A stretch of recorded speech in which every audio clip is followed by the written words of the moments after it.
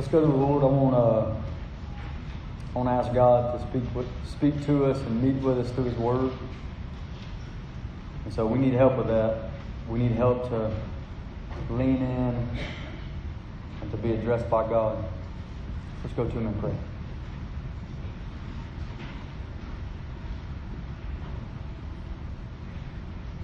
Father, thank you so much for your Word. Thank you, God, that you hadn't left us without light, wisdom. God, we long to see you and all of your attributes, Lord, and worship you. We long for that. And God, you graciously have given us your word that we might see. But God, we also know that we must pray. Lord, open our eyes that we might see wondrous things from your law.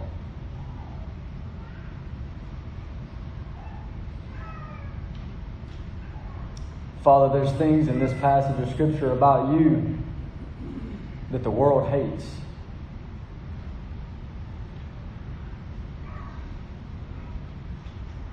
And God, I pray that you would make us like the man who wrote that psalm, that rivers of water would run down from our eyes because people have forsaken your law. Lord, there's things here in your law and your word that the world hates about you. But Lord, we love you. And as we just sang to you a moment ago, Lord, we love you. And we want to exalt you, God, in all of your glorious attributes, God. Even in places as we allow our minds to move into realms, God, that we can't fully grasp. God, we want to worship you right there too. So help us, please, Lord. Move us, God. God, there's truth here about your justice and about eternal punishment. And God, if there's any here today, and God, you know the hearts of men. If there's any here today that don't know you, Lord, God, I pray that the fear of you, God, we read in your word that the fear of God fell upon a group of people, Lord. And I pray, Lord, that the fear of you would fall over us today. And that those that don't know you, Lord, as they hear these things in your word, that they would get a glimpse of you. And, oh, Lord, that they would turn to you. Oh, God, that you would save their souls.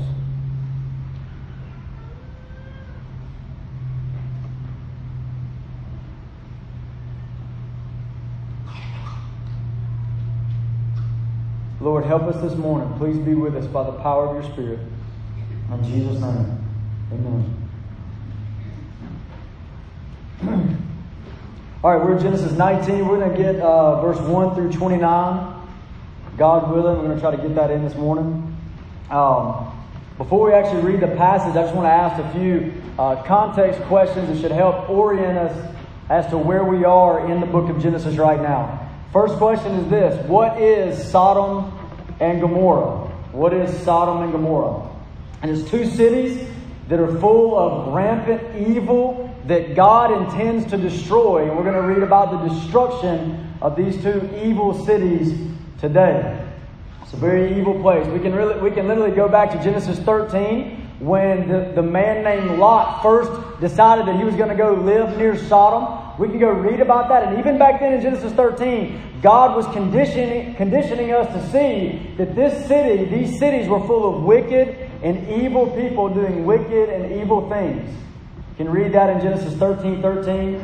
Last week we were in Genesis 18 where we saw God actually say that this is a evil group of people that He's about to pour out His wrath on. He's about to destroy, and Abraham begins to intercede on behalf of the people of Sodom and Gomorrah. So, Sodom and Gomorrah, what was it like? What was Sodom and Gomorrah like? And let's begin with the sin that they're most famous for, or most infamous for, which would be homosexuality. Now we're going to see this sin rampant as we read through Genesis 19. We're going to see the sin of homosexuality rampant in these people here. When we see the book of Jude, in Jude verse 7, Jude 7. As Jude thinks back on Sodom and Gomorrah, we see him mentioning these people that are full of sexual immorality and who go after strange flesh. And so the idea there is he's recognizing the sin, the sin that Sodom is the most infamous for, homosexuality in this place. Now, since our culture is full of confusion over this sin of homosexuality, since that's the case, I want to make sure that we walk away being really clear about what God's Word says about this issue. God's Word is not hazy about it. It's very, very clear what God's Word says about the sin of homosexuality. So let me just read a few verses to you, okay? You don't have to flip there. Leviticus chapter 18 and verse 20 says this. Much clarity here. And you shall not, it's 18 verse 22. You shall not lie with a male as with a woman. It is an abomination. So imagine that command to the men. You shall not lie with a male as with a woman. It is an abomination. Let me give you one in the New Testament. Romans chapter 1. Again, you don't have to flip there. I just want us to walk away in the midst of a culture that has a lot of confusion, that the Bible is not confused about this issue. Romans chapter 1, verse 26 and 27. It says, for this reason, God gave them up to dishonorable passions. For their women exchanged natural relations for those that are contrary to nature. And the men likewise gave up natural relations with women and were consumed with passion for one another, men committing shameless acts with men and receiving in themselves the due penalty of their error. Let me read one more, and it's my favorite. And it's in 1 Corinthians chapter 6, verse 9. It's my favorite because it shows the redemption that can come to a soul that walks in this sin just like any sin. 1 Corinthians chapter 6, verse 9. Or do you not know that the unrighteous will not inherit the kingdom of God? Do not be deceived. Neither the sexually immoral, nor idolaters, nor adulterers, nor men who practice homosexuality, there it is, nor thieves, nor greedy, nor drunkards, nor revelers, nor swindlers will inherit the kingdom of God. And such were, I love this, such were some of you, but you were washed, you were sanctified, you were justified in the name of the Lord Jesus Christ and by the Spirit of our God. We have friends here that could be said about that. You too were once walking and practicing homosexuality, but you've been washed by the blood of Jesus Christ who laid down His life for you, and you turned from that sin. So I want us to see, what is it like in Sodom and Gomorrah as we get ready to read this passage. Sodom and Gomorrah was a place full of this sin, we'll read in just a moment, of homosexuality. But more than that, if you go beyond homosexuality, also this was a place full of injustice towards the weak, full of violence, people that did not value human life. They did not value human freedom. You're going to see that clearly as we read Genesis 19. In fact, twice, once in Genesis 18, once in Genesis 19, it speaks about these people as these voices have come up to God. Cries have come up to God against these people. But what does it mean? You remember over in Genesis 4, you had Cain killed Abel, and the blood of Abel cried out to God from the ground. It's the innocent ones, it's the victims that have been violently murdered in this place. That their freedom's been stripped from them, their life's been taken away. It's a place full of injustice. And if you want to go even broader than that, Ezekiel 16:49, it says this about them. It says, this is the sin of your sister Sodom. She and her daughters had pride, excess of food, prosperous ease, and did not aid the poor and needy. That sounds eerily familiar, doesn't it? To the place in which we live.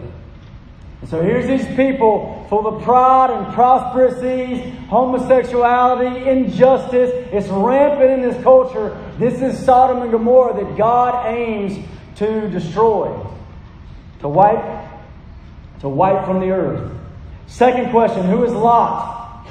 Lot is Abraham's nephew who made a very unwise decision in Genesis 13 that he would move close to Sodom.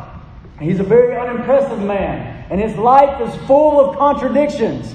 You read about this man's life, and it is absolutely slap full of contradictions. Just for example, he seems to be a righteous man like Abraham. Okay? And what I mean is he has the imputed righteousness of Jesus Christ on his life like Abraham. You go read 2 Peter chapter 2 and verse 6 and verse 7 and verse 8. And it says 3 times, righteous Lot, his righteous soul, that righteous man. So here's this it seems like a contradiction. This man who has the imputed righteousness of Jesus Christ upon him, and yet you read about his life and it looks like it is slap full of unrighteousness and ungodliness. It seems there's a contradiction in this man's life. He seems to be a bad example to us. Another example. On one level we read in 2 Peter 2, verse 6, that he is disgusted and tormented by the sin that he sees all around him. His eyes weep because of those who break God's law. And yet at the same time, we see his behavior look in a lot of ways like Sodom. So he's tormented by their sin, yet he walks in their sin. It's a conflicted man with a contradicting life. That's this man Lot. Also in Genesis 19, we're going to see him. He's going to risk his life to try to protect those who come into his home. And in the same moment, in the same breath, he willingly will give up his daughters, disregarding their safety and their purity. What is this contradiction of a life? We'll also see Lot pleading with men to flee from the coming judgment, yet he himself he'll linger. And he won't flee from the coming judgment. So Lot is a man full of contradictions. Now, next week, we're going to dig a little bit deeper into Lot's wife as we read pretty much the final chapter, the final mention of his life in the Bible altogether. So we'll dig into that more next week. Third question for context here. Who is Abraham? Abraham's name is going to appear at the end of Genesis 19 here. Who is Abraham? Abraham is the one through whom is coming the seed, the promised seed. In other words, God, as sin has entered the world and mankind deserves destruction, God promised that there's one coming, a seed, a Messiah, a Christ who would save the world, Jesus Christ. And he specifically said to Abraham, Abraham, in your seed, all nations will be blessed. In other words, Abraham, that one that's coming is coming through your lineage, through your seed. And Abraham has a son named Isaac. Isaac has a son named Jacob. Jacob has 12 sons. One's name's Judah. Judah eventually has a great-great-grandson named David. David has a son named Solomon. Solomon has a son named Rehoboam. And Rehoboam has a line of kings that eventually leads up to Jesus Christ, the one who would come to rescue. The one that would come to save. So he is the one through whom is coming the promised seed. The New Testament also puts Abraham forward as the one to be imitated. That we would imitate this man all throughout the New Testament. So what should we imitate about Abraham? Abraham's a man of faith. He's obviously not perfect. If you've been with us, you know that Abraham is not perfect, but he's growing in his faith. He's a man of faith. He's also a friend of God. Abraham's called the friend of God. Last chapter, Genesis 18, God revealed his will. He revealed his plan to Abraham to destroy Sodom and Gomorrah because he's a friend of God. He's a friend of God. Abraham is also an intercessor. He's an intercessor. Do you know what intercessory prayer is? Do you know what intercessory prayer is? Well, it's what Abraham did in Genesis 18. It says in Genesis 18, Abraham stood before the Lord. So intercessory prayer is standing before God on behalf of another. Standing before God on behalf of another. Am I too loud, Jay? Sorry, brother. I get excited, John. Thank you, brother. Intercessory prayer is standing before God on behalf of another. And that's what we see Abraham. He's an intercessor. He was a man of intercessory prayer, which seems to be a rare breed today. Men of intercessory prayer. I heard one man say we got a lot of people on the internet, but very few in intercession. Ezekiel 22 verse 30 says that God sought for a man among them who would build a wall and stand in the gap before me on behalf of the land, that I should not destroy it, but I found none. Don't let that be Don't let that be the case on your watch. Fourth question here, who are the two angels? When we read 19 verse 1, it says, the two angels. So where did these two angels come from? They just pop out of nowhere, right? These two angels. So we've got Sodom and Gomorrah, we got Lot, we got Abraham, but who are these two angels that are mentioned here? These two angels they appear to everybody else around them, including Lot and the people of Sodom. They appear as mere men, and yet they're angels sent by God to Sodom to destroy that place. Now, if you go back into Genesis 18 and do a careful reading there, you got three men show up to Abraham. And we know from Genesis 18 that one of those three is the Lord. And then at the end of Genesis 18, two of those men go to Sodom while the Lord stands with Abraham. Abraham stands before the Lord. And next thing we know is they move into Sodom in Genesis 19. They're called two angels. And throughout Genesis 19, they'll be called those men, but they're going to reveal themselves to be ones who have come to destroy Sodom and Gomorrah. These are these two angels. So let's read our text of Scripture kind of passage by passage here. So I want to start off by reading verses 1 through 3, where Lot meets these two angels.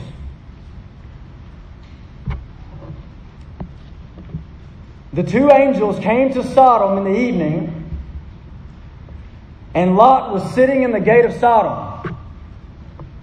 When Lot saw them, he rose to meet them and bowed himself with his face to the earth and said, "My lords, please turn aside to your servant's house and spend the night and wash your feet.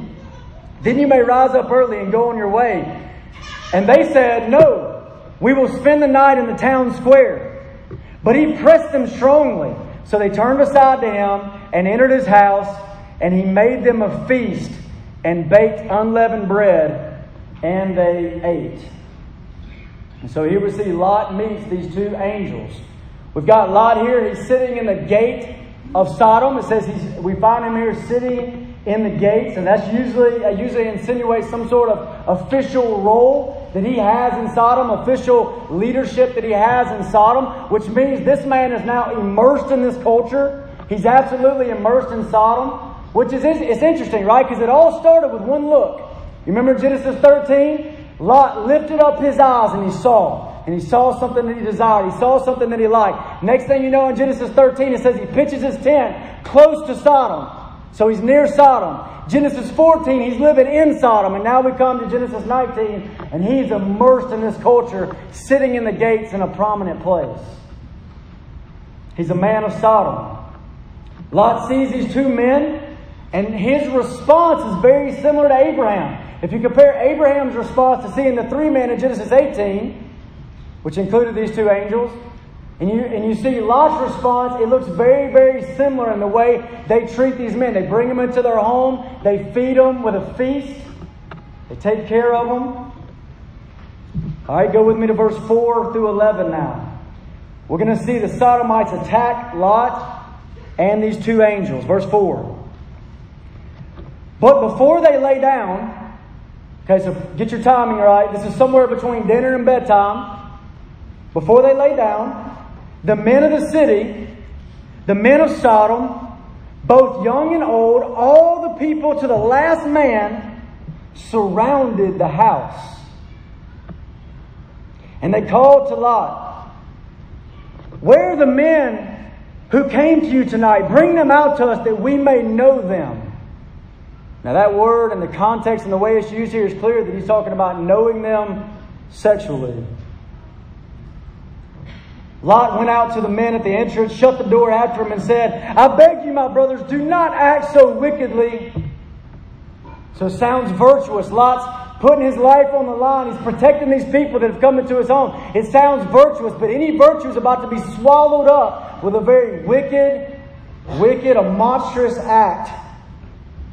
In verse 8, "Behold, I have two daughters who have not known any man. Let me bring them out to you, and do to them as you please. Only do nothing to these men, for they have come under the shelter of my roof." But they said, "Stand back. And they said, "This fella came to sojourn, and he has become the judge. Now we will deal worse with you than with them." Then they pressed hard against the man Lot and drew near to break the door down.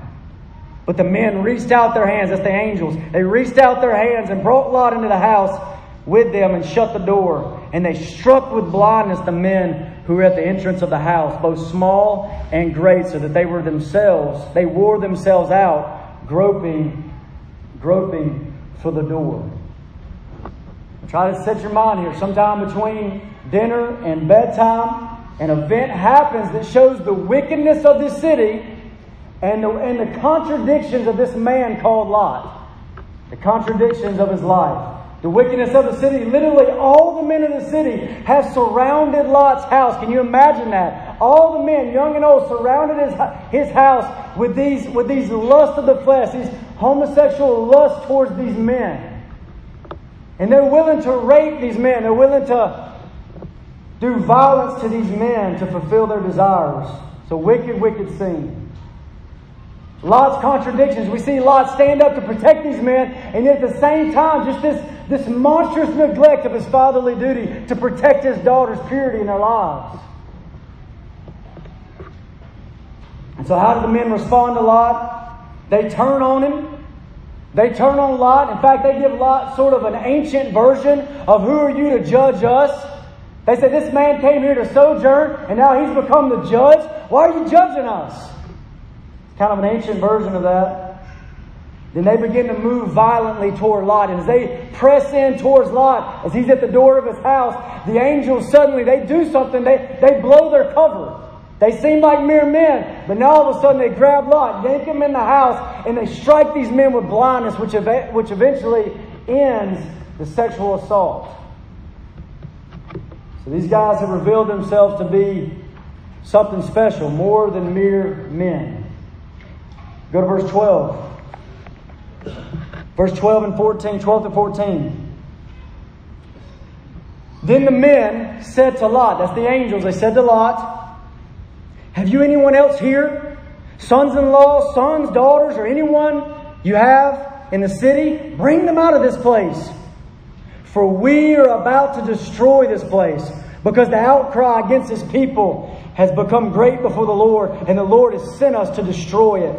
So Lot went out and said to his sons-in-law, who were to marry his daughters, "Up, get out of this place, for the Lord is about to destroy the city." But he seemed to his sons-in-law to be jesting, or to be joking, to be just playing. So right here we see Lot is informed for the first time. Now Lot knows the intention of these two men, of these two angels being here. Lot knows now that this city is about to be obliterated. He knows that. Judgment's coming to this city, to this town. And so here we see Lot's given an opportunity. He's given some time, an opportunity to go warn other people that judgment's coming. Get out of here. He's given a chance to go warn them. And I think this is a wonderful illustration of evangelism for us. I think it's a wonderful picture, at least the scene. Not necessarily what Lot did, but the scene in and of itself is a wonderful picture for us of evangelism. Especially when you realize that the judgment that's coming down on Sodom and Gomorrah, we'll talk about this in a minute, is meant to be a picture to us of the final judgment which is to come. We'll talk about that more in a minute, but if you know that, then this is a good picture to us of evangelism. So what was Lot commanded to do? Warn the people of a coming judgment. Warn them of the wrath to come. Warn them of the imminent danger. Let them know. You got to tell them.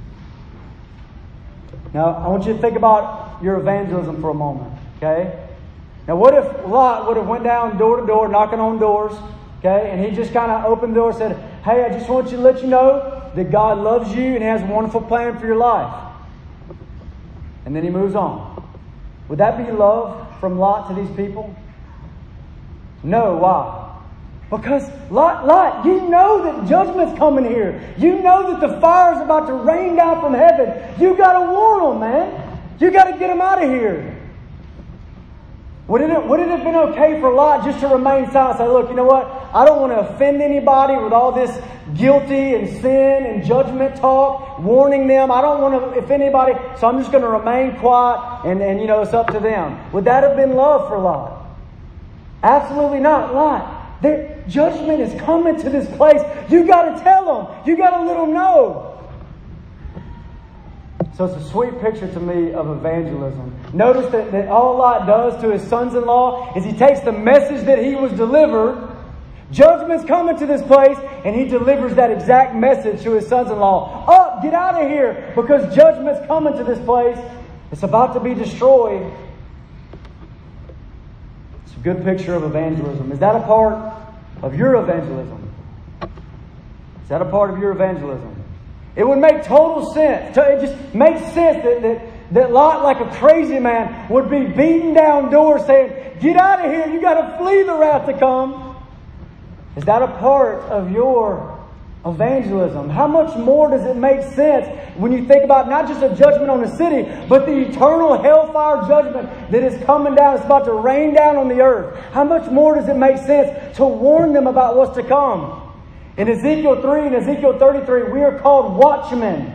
We watch out for danger that's coming. And when we see it, we warn the people. And he says that if you see the danger coming, you hear the warning from my mouth. If you tell the people and they hear you, good. If they don't hear you, the blood's on their own hands. But he says if you hear the warning and you don't tell the people, when they die, the blood's going to be on your hands. That's the reason why Paul in the New Testament can say he had preached it everywhere and his hands were clean from the blood of all men. That's where he was getting that from. Let me real quick encourage you with a verse from Micah chapter 3 verse 8. Listen to this. Because I know that might sound strange to some, but I really want you to be encouraged that part of your evangelism is a warning about judgment to come and a confrontation of sin.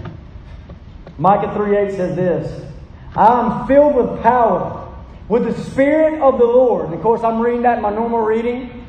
And man, that draws me in. I want to be filled with power in the Spirit of God. To do what?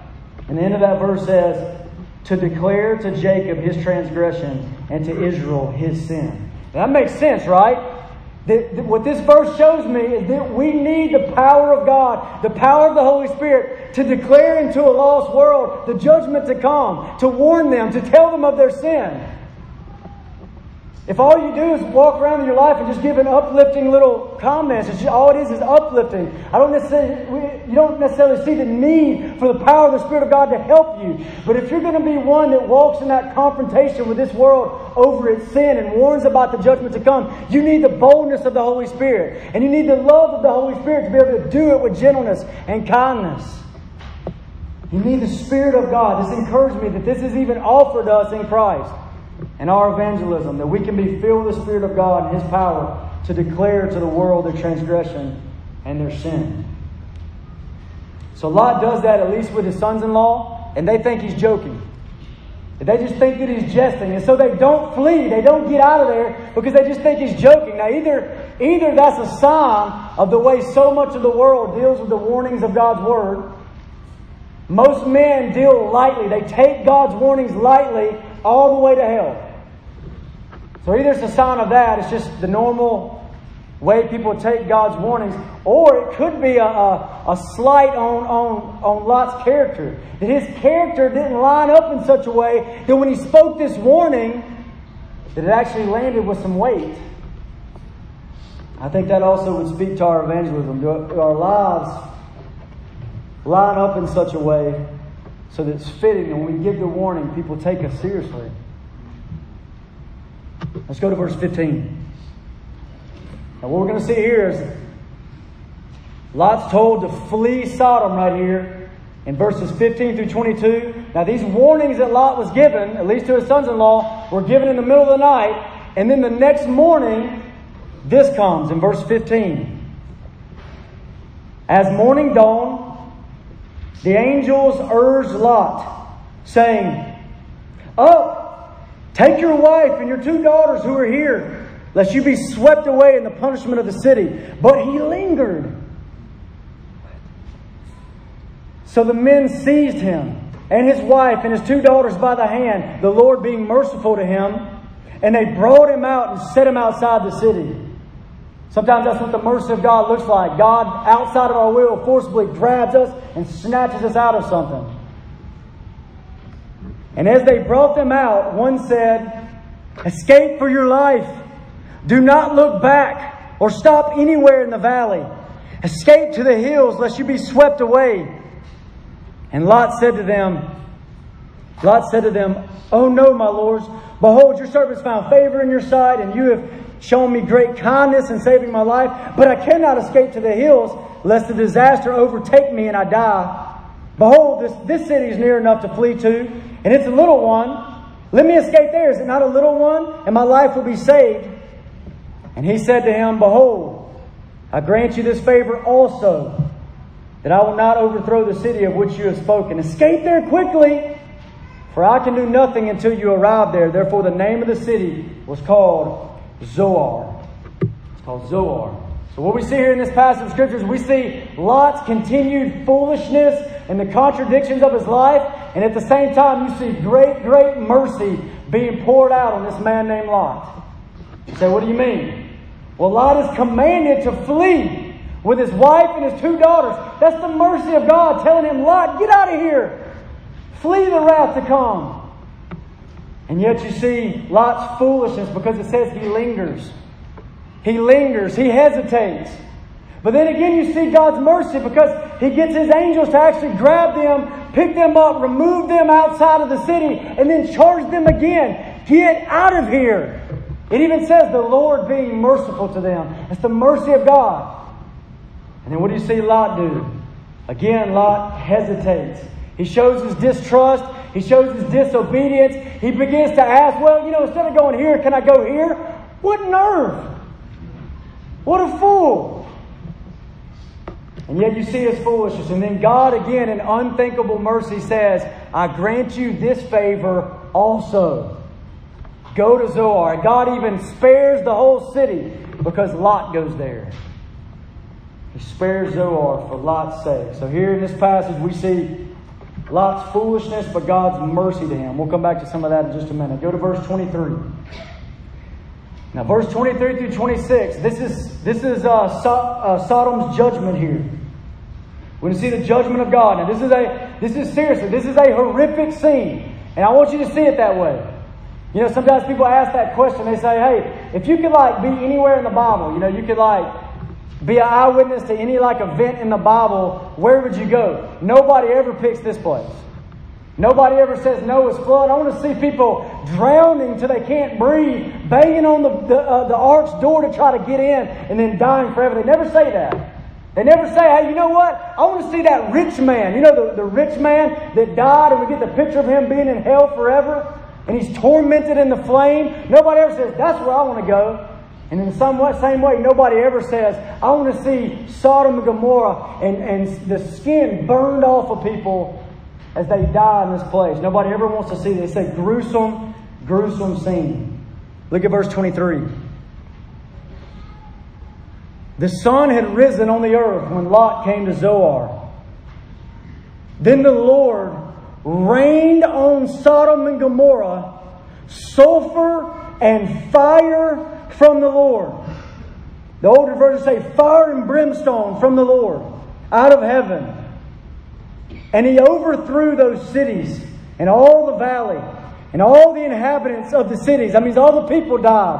"And what grew on the ground, the flames sucked up the grass and the trees, all the vegetation. But Lot's wife behind him looked back, and she became a pillar of salt." Even Lot's wife didn't make it. And the picture there is probably not she just glanced back and died. The picture there is she lingered. She was hanging back. She loved the things of the world. She loved Sodom. She hangs back, and she's swallowed up in the judgment of the city and becomes a pillar of salt just like the rest. Now, it's possible to read that passage of Scripture and not realize the horrors of what you just read, what you just heard. It's possible just to pass by, kind of like when you read the Gospels and you come to Jesus' death, and it says, "And they crucified Him." And that's it. It just says they crucified Him. And it's so easy to read past that and miss the horrors of what was happening in that moment. That He was pinned to the tree. That he couldn't breathe. He's grasping up on the holes in his skin just to try to get air, not to mention the wrath of God being poured out on him at the cross. You just read past it. In the same way, it's easy just to read past how horrific this is. Imagine it. Imagine these people. God has just rained down sulfur and fire from heaven to destroy these people. This is burning. Imagine the pain. Smoke inhalation and screams. Your screams going out as your skin is being burned off your bones. Can you imagine this? Men, women, and children. Screams going out. Desperate cries that will never be answered. The pain, the sharp pain just before you die. You imagine this scene. Imagine how horrific it is. The smell of burning flesh. I read in the news recently about it's called the Grenfell maybe is how you say it, tower in London. Anybody read about that? Nobody read about that? And so you imagine in London you got these high rises that go up everywhere. And one of those high rises is this Grenfell Towers, apartments where these people live. Hundreds of people live here. And this thing goes up in flames. And you should hear the stories of these people as it goes up in flames. 80 people died in that place. And the people in the adjacent buildings remember, they speak about having nightmares about hearing the screams coming from that building that literally went on for 2 straight hours as the building got consumed. One lady with tears, it speaks about seeing people appearing before the window, just beating down the window, screaming out for their life as they're burned up. Children being thrown out the window in hopes that maybe they'll live. Burning, people on fire, jumping out of the building in hopes that maybe they'll survive the impact. And you imagine, that's one building where people live, where 80 people died. Can you imagine cities, all the cities of the valley in this place, fire come down from heaven and consume these people? It's a horrific scene. Now, one question is very, very important for you to ask is why? Why did God do it this way?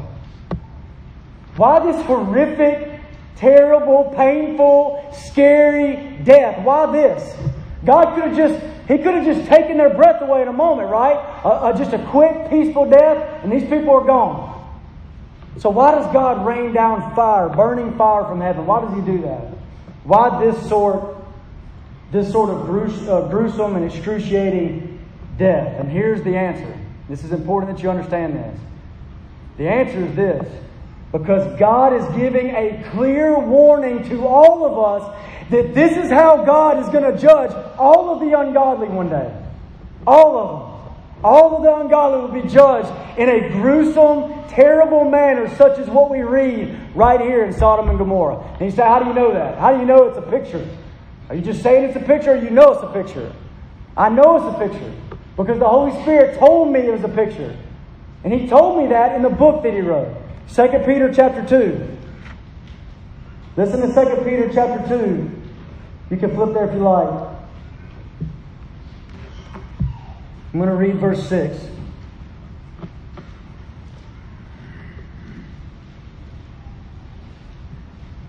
Second Peter 2:6 says this. If by turning the cities of Sodom and Gomorrah to ashes, He condemned them to extinction, making them an example of what is going to happen to the ungodly. Did you catch it?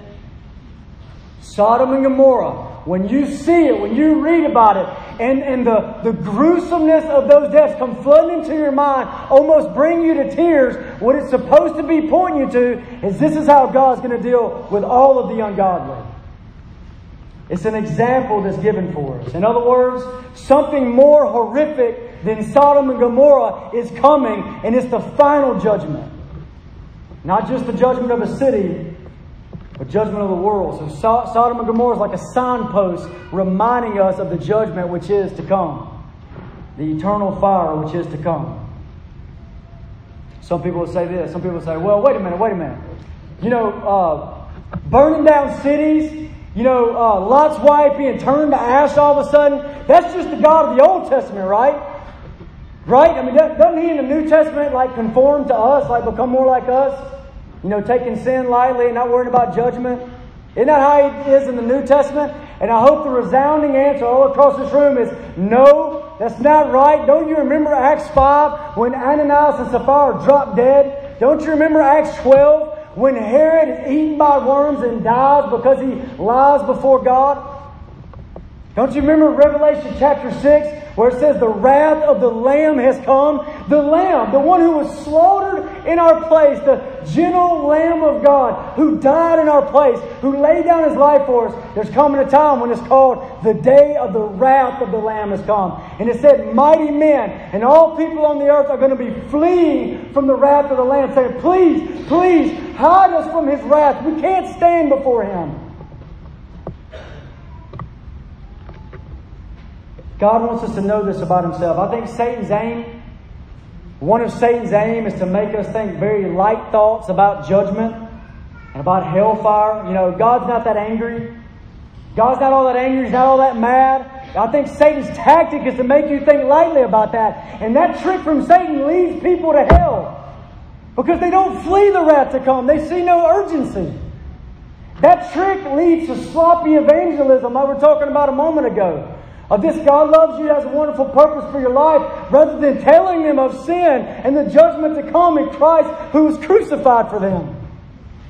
This trick from Satan to lighten the judgment in your mind, to make him seem not quite that angry. It's a trick that makes for sloppy Christian living. Think about that verse of Scripture says, if your hand causes you to sin, cut it off. Cut it off. Why? He says, because it's better you to enter into life maimed than to go to hell with two hands. There's got to be a place for that command in your life that you think like that. You can't say, hey, you know what, I'm not going to hell because No, that command is for you. Your hand causes you to sin, cut it off so you don't go to hell. But Satan wants to demean the judgment to come. The wrath of God. So Satan's doing that, but God's doing just the opposite.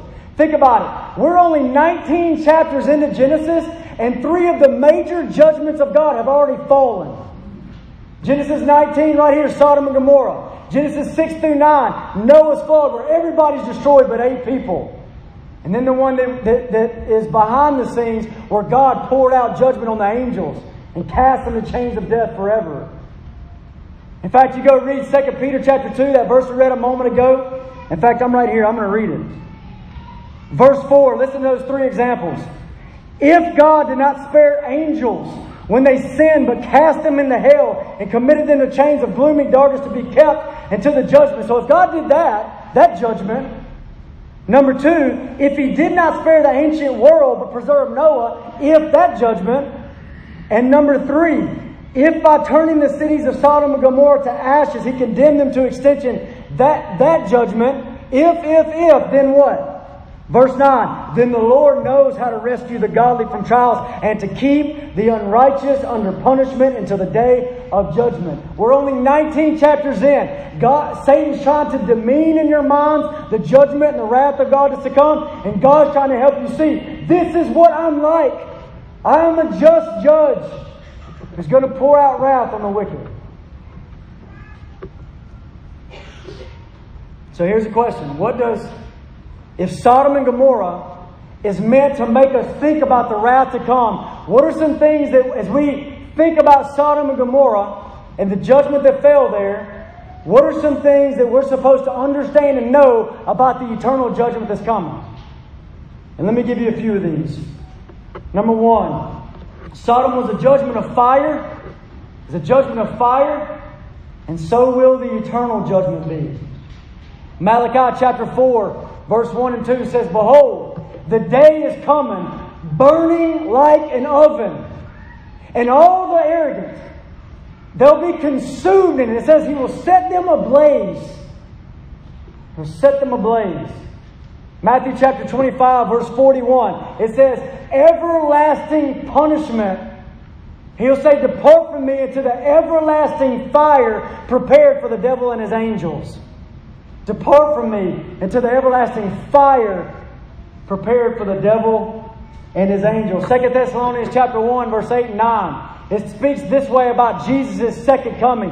It says, in flaming fire fire, He will rain down vengeance on those who don't know Him. And those who don't obey the gospel of the Lord Jesus Christ, they will be punished with everlasting destruction from the majesty of God and the glory of His power.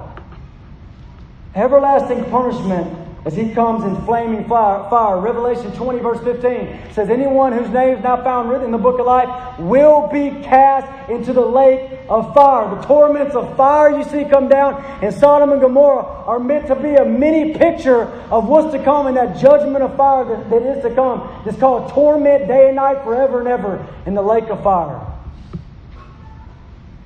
What else can we learn? Number 2, at Sodom we saw God's vengeance on these people. That was God's vengeance. Okay? Genesis 19 verse 24, it says, the Lord rained down sulfur and fire from heaven. The Lord did that. The Lord did that. And just like it was God's vengeance then, so is the final judgment. In other words, hell is not the devil's hell. It would actually be better for sinners if the hell belonged to the devil. But rather, hell is God's vengeance, God's judgment. Imagine that. The one that holds the stars in His hand is going to press down for all of eternity in wrath on those who disobey His gospel. Number 3, Sodom's judgment was sudden. And it was unexpected. And in the same way, the final judgment will be sudden. And it'll be unexpected. Look at Luke chapter 17. Luke chapter 17. I'm going to read verse 28. Likewise, just as it was in the days of Lot. How was it? They were eating and drinking, buying and selling, planting and building. But on the day when Lot went out from Sodom, fire and sulfur rained from heaven and destroyed them all. So will it be on the day when the Son of Man is revealed. I think sometimes we feel no urgency about the sudden, unexpected coming of the judgment of God because we let Satan's ways and tactics get into our minds and hearts. But it's wrong. It's coming suddenly. Are you ready for it? I was thinking, what must it be like to one moment you're here and then in a flash, next moment you're in hell. One moment you're here, boom, next moment you're in hell. Judgment of fire forever. Number 4, in Sodom's judgment, the majority of the people were swallowed up in the fire. And even so in the final one, the final judgment, it will be the majority that go to eternal fire. Now here's the problem. Nobody thinks they're going to hell. Nobody thinks they're going to hell. I'm fine. Nobody thinks they're going to hell, so what does that mean? That means there's people that think they're okay, but they're not okay. That day is going to come all of a sudden, and they're going to find themselves in a place they never wanted to be. And it's just a reality. In Noah's flood, in that judgment, 8 people survived. Sodom and Gomorrah, 3 people survived. And Jesus said the way to destruction is broad. Many people go that way, but the way to life is narrow and few people find it. Nobody thinks they're going there. Nobody wants to go there. But listen to me. People are deceived again and again and again. Hell is being filled up with people that didn't know they were going there.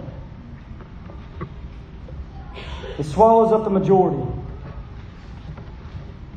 5th, Sodom's judgment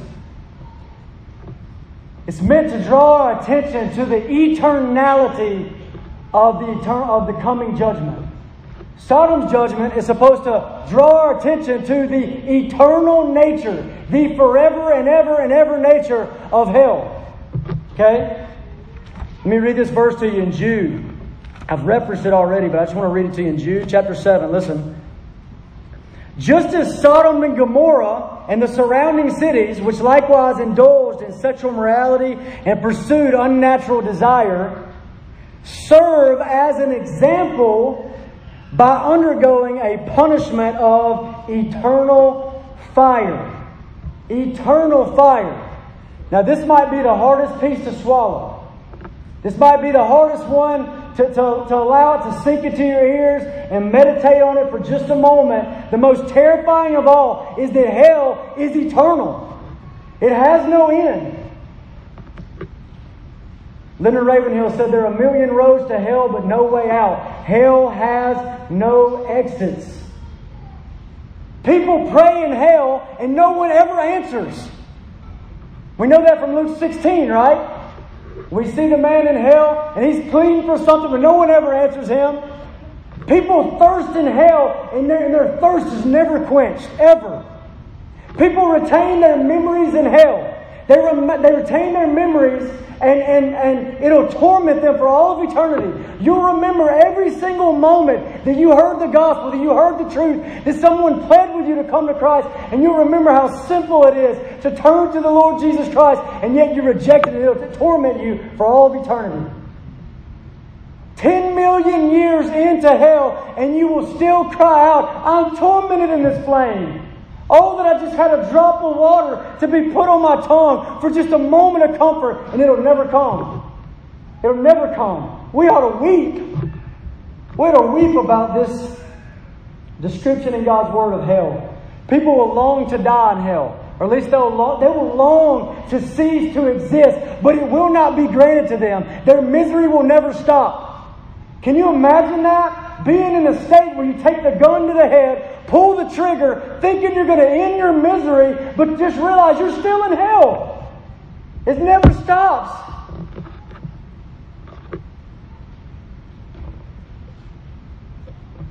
Revelation 20:10 says, tormented day and night forever and ever. And it's talking about Satan. Tormented day and night forever and ever. And it says we'll go into the eternal fire prepared for the devil and his angels. In Matthew 25. Now I think sometimes we can get caught up in such a broad swath of thinking about the multitudes that we don't take this personal. And here's what I mean. I want us to take this personal, the judgment which is to come. Personal as in realizing and thinking about these are real people in hell. It's real. And it happens to individuals with faces and lives and children and parents. And think about the sons-in-laws. Lot goes to his sons-in-law and he goes to them and he pleads with them to flee, and they don't flee. And guess what? They are in hell right now. As we speak. You can't see their face because you've never seen them. But if you did, you would know that those faces are in hell right now, tormented day and night forever and ever. But what about Lot's wife? Think about Lot's wife. She had access to more truth than anybody had on the planet at that time. She knew Abraham. She knew Lot. She knew about the one who was to come. Her husband was righteous because of belief in Christ, and yet she burns in hell right now as we speak.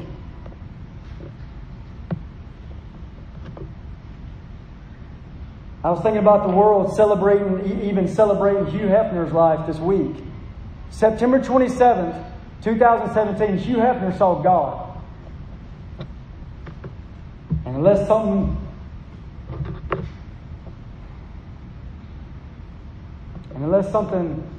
with repentance happened that I don't know about, he's burning forever in hell. It's a real thing. And I'd have to be lying if I didn't say I'm not concerned as I look across this room. So many people I love, a lot of people I know well, some that I don't know that well, that I'm not concerned that people in this room would be like Lot's wife and you hear truth and truth and truth and truth and yet you go to hell forever. I'd be lying if I said I wasn't concerned about that. And I'm not praying, God, please, let the fear of God fall on these people that don't know you and let them come to you. Don't let them be like these other people that burn in hell now.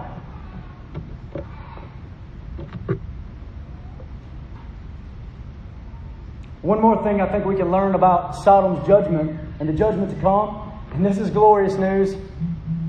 Lot got out. Lot made it out.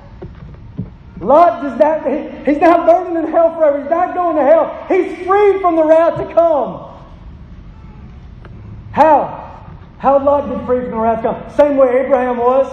It said, imputed righteousness. Abraham believed in the Lord, and God accounted it to him as righteousness. You see, Abraham knew about that one coming. Jesus Christ, who would die for sinners, lay down His life to be the rescuer, raised from the dead. And whoever puts their hope in Him can be saved. Abraham and Lot look forward to Christ. We look back to the one who has already died for us. We can be set free from the judgment that's coming. And that's a beautiful thing to take from the judgment of Sodom and Gomorrah. Let's finish this out. I believe that's the main thing you need to see from the judgment of Sodom and Gomorrah. But let's finish out these verses. Genesis 19.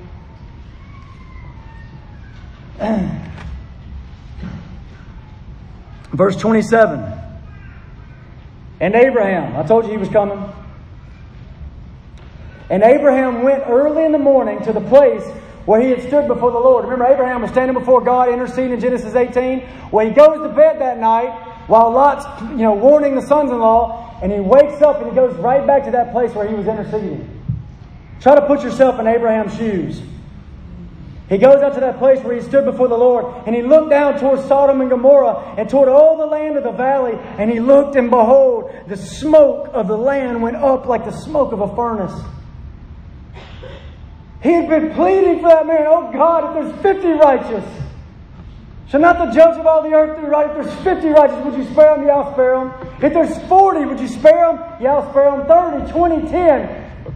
And now he looks up and he sees the smoke going up like a furnace. This place has been obliterated, destroyed.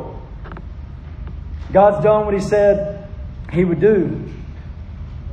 Verse 29. So it was that God destroyed the cities of the valley. When God destroyed the cities of the valley, God remembered Abraham and sent Lot out of the midst of the overthrow when He overthrew the cities in which Lot had lived. And here's what I want you to see here. Abraham's intercession in Genesis 18 is very clearly connected to Lot's deliverance.